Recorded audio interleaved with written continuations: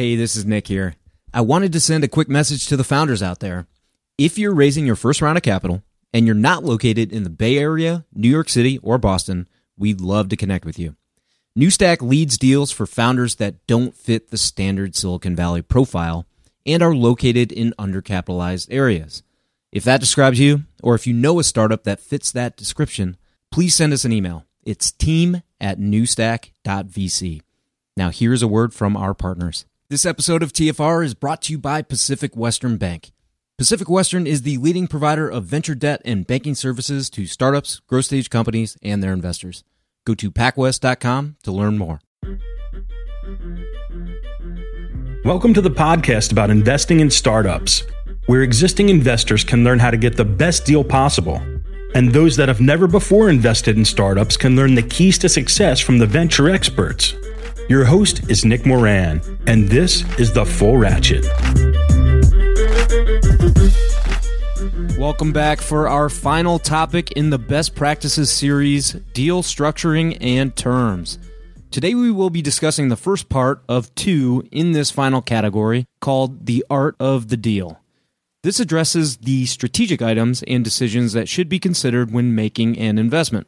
In the next installment of deal structuring and terms, we will address the mechanics of the deal, which covers the more tactical items and specific terms that should be included in any deal. Again, these are high-level best practices with a focus on early-stage seed rounds. There are many categories of terms and nuances of deal structure, but today is about understanding the key strategic levers to pull when negotiating a deal. If you'd like some more specific info on terms, a good place to start is episode 10 with Brad Feld. Okay, for today's topic, we'll delve into 7 items. They include zero sum, equity percentage, market price and valuation, deal types, rounds before, after, and in between, the scorecard, and the close. The first item was zero sum. So this is not a zero-sum game. It's far from it. Those investors that think the startup has to lose for them to win will not last long in this business. There are predatory investors out there that will take advantage of startups. There are also many startups that will sell stock at terrible terms to friends and family or early angels. The responsibility is on all of us to educate ourselves. If one works with startups to create successful financial outcomes for all, the opportunities for the investor in the present situation and subsequent opportunities will be much better.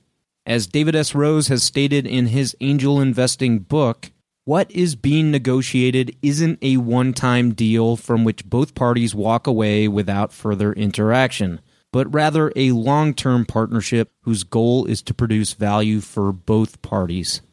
The second category here is called equity amount. An entrepreneur will typically give up between 15 and 30% equity. Rounds that transfer ownership of more than 30% of a company are often considered to be adding unnecessary risks and expectations. Recall that Joanne Wilson advised that a startup shouldn't sell more than 20% of their company in any round. Downstream problems can occur if the startup doesn't know a great deal about fundraising and gives away 50% or more of the company to investors. This can cause a successful startup to be led by a demotivated founder because they've been diluted down to minimal ownership. As Leo Polovitz has suggested, a startup should not give away too little equity, i.e. less than 15%, or they are probably not raising enough capital to meet or exceed the milestones required for the next round of financing.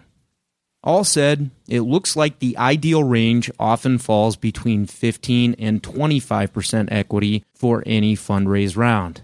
A final note here, Albert Wenger of USV has written about the issue of raising too much capital, i.e. the post-money trap.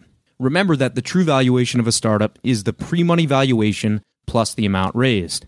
If too much is raised and the post-money valuation is pushed too high, it can be a very risky situation for the startup and the investors. Albert has provided the anecdote. It reminds me a lot of the problem of getting rockets into space. The simplistic answer would seem to be just add more fuel. The problem, though, is that fuel too weighs something which now needs to be lifted into space. Your burn rate is pretty much the same thing. Unless you are super disciplined on how you spend the money, you will have a higher burn rate the more you raise, which makes subsequent funding harder instead of easier. The third major item to cover here is market price and valuation. Many investors will say they need 10x in 5, meaning they are targeting an ROI of 10x cash return in 5 years or less. No one's going to get that with every investment, but it often is the goal and frames the valuation discussion. Recall the episode on valuation with Jeffrey Carter, where we reviewed links to studies on average valuation by stage. Other resources that can help estimate valuation with current data includes AngelList. There's a pretty neat tool there at angel.co/valuations where you can search on time frame, geography, market, previous company, university of the founder, etc. Unfortunately, I've never been able to get it to show results when I click multiple filters, but it's still very useful. Other excellent sources of valuation data includes Crunchbase, CB Insights, Mattermark, PitchBook, DataFox, and the Angel Resource Institute's Halo Report. While the standard seed valuations have historically hovered between 2 and 3 million, recall Dave Berkus's comments that we are currently in a tech bubble and valuations are inflating, especially on the coasts. In Chicago, I am starting to see many more valuations at an order of magnitude above historical levels. Other things to remember are that traction, sector activity, pedigree of the entrepreneur, quality of the team, etc., are also going to increase valuation. There is a reason for averages and also for outliers. We've discussed before the difference between pre-money valuation and post-money. To provide some quick examples, and for simplicity, let's use some easy numbers. If you invest $500,000 at a $1 million pre-money valuation, then the post-money is $0.5 million plus $1 million, which equals $1.5 million. So for your $0.5 million, you will get 1/3 of the company. If you invest $500,000 at a $1 million post-money valuation, then you will get half the company. While startups sometimes talk about valuation in terms of pre-money, it's best practice to think of valuation in terms of post-money. If a startup only tells you the pre-money, make sure you know how much in total they plan to raise, and you may even consider capping the raise to ensure that the appropriate amounts are being transacted. And while the convertible note or SAFE is a way to punt on valuation, the agreed-upon cap is a proxy for valuation. Both Dave Berkus and Bill Payne do not invest in uncapped convertible notes. To date, I have not either because the likelihood of a startup going out of business is much higher than the 20% discount you're going to get on the note. To compensate for that risk, a ceiling should be capped on the equity that the seed investor receives at Series A. Historically, median seed valuations have been a little less than half of median Series A valuations. So either cap your notes or ask for a 50 to 60% discount, which I'm sure will elicit some strange looks. A final note here, ultimately, if the valuation is too high, it's okay to pass. For that matter, if any of the terms are way outside of one's comfort zone, there are always other options out there. There are no sure things at the seed round, and dumb money does damage to investors and entrepreneurs alike. The fourth category is called deal types. Recall that there are 3 main investment instruments used for startup investments. Number 1 is the price round and the term sheet. This is a transfer of cash for equity. Number 2 is convertibles. This is a transfer of dollars for an agreement that is intended to become equity at some time in the future. It includes both convertible notes, which is a debt structure, as well as safes, which is a non-debt structure. And a reminder for those using convertibles and safes, if you're getting a pro rata right, I would suggest writing up a side note. Even if the pro rata is cited in the main doc, remember that a convertible is a debt instrument, while a pro rata is a right to maintain an equity percentage. One does not have equity upon executing a convertible, hence a side doc is a smart way to support your pro rata long after your note doc converts and is no longer valid. The last common instrument to touch on is the warrant. This is typically a supplement to the term sheet or convertible and is rarely the only transaction used to make a startup investment, although it may be in rare cases. This is a way for the entrepreneur to acquire more funding through the sale of options that can be converted to equity at a predefined valuation. Recall Jason Heltzer's comments about the vanity terms of a round. There will be instances where entrepreneurs are unyielding on the valuation. In these instances, other items can help compensate for an inflated price, such as warrants. We will not do a full recap on all of the other financing sources available as we cover the main ones here. If you'd like to learn more about the other sources, please reference episode 18 with Dave Burkus. Okay, category number 5 is called rounds, before, after, and in between. I wanted to take a moment to discuss rolling, contingent, and stacked closes. Some rounds, particularly before a high-profile demo day, are going to fill very quickly, and the last thing on your mind will be escrow or an extended rolling close. But these are often the minority at the seed or pre-seed stage. The vast majority of rounds do not close in less than a month. And if a fundraise does not include escrow, what's the benefit for an investor to be the first check in? If there is early capital risk on top of business risk, think about how incentives should be set up to encourage early capital or just plan to escrow. Category number 6 is called the scorecard. Is there a silver bullet for evaluating startups? No. But can each investor codify their own process? Absolutely. If you're like me, there's way too many good ideas coming your way to keep everything in perspective. Personally, I have a list of 10 items in my pre-filter that helps me make decisions on 90% of my deal flow very quickly.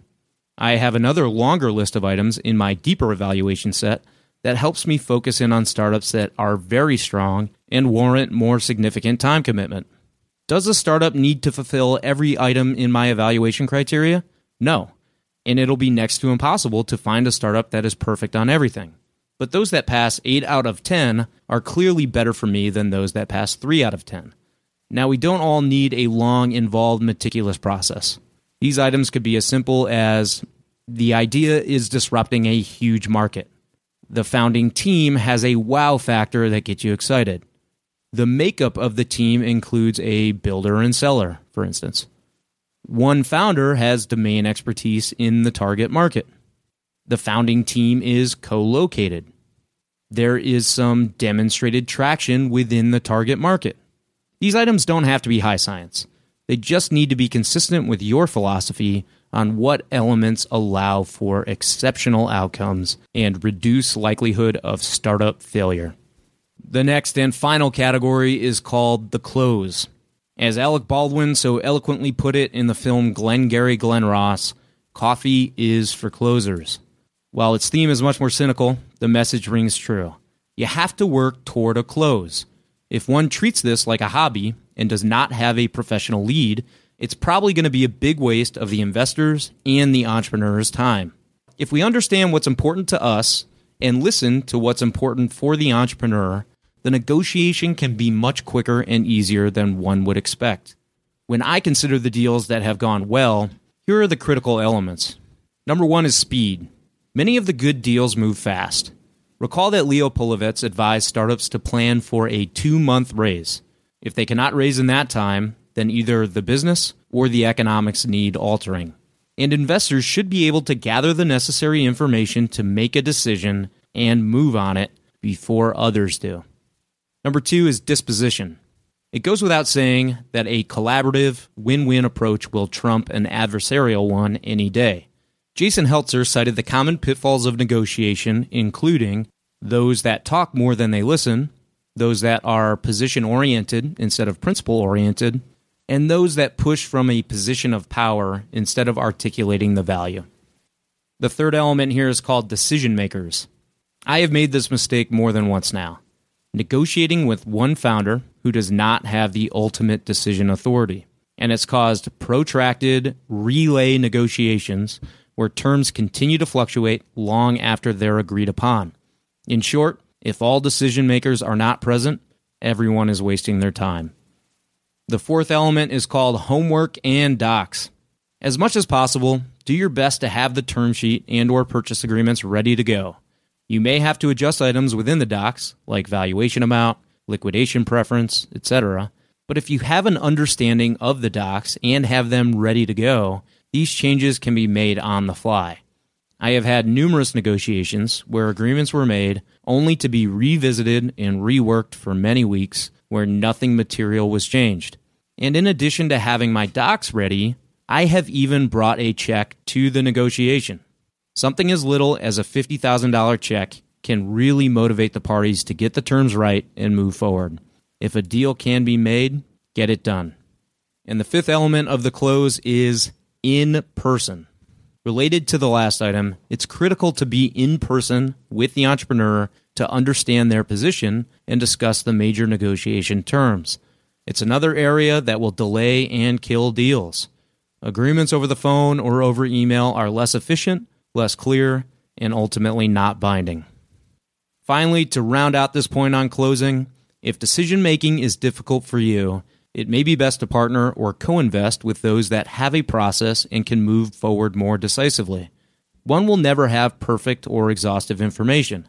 Learn what you need, close the deal, and enjoy your coffee. That'll wrap up this installment of Best Practices. I'll be finishing up the last section and releasing it soon so that the full series on best practices is complete. Of course, this is being done at a snapshot in time, and I would like to think that these best practices will evolve and improve over time. I wanted to say a quick thank you to all of you for listening and for all the great comments lately, namely on Twitter. I've seen a number of audience members tweet about the show, their favorite episodes, quotes from guests, and even some who are capturing their own key takeaways from the episodes in a tweet. Special thanks to Ryan Hatch, who sent out a number of thoughtful, well-framed comments on a few of the episodes. And to all of you who aren't big Twitter users, it's always great to read a new review on iTunes. It's a big help to me, and if you've taken the time to listen to a full episode, I suspect you appreciate how much time it takes me to create it, and it would be great if you'd do me the favor of writing a review in iTunes. Okay, that's it for this episode. Remember to over-prepare, choose carefully, and invest confidently. We'll see you again soon.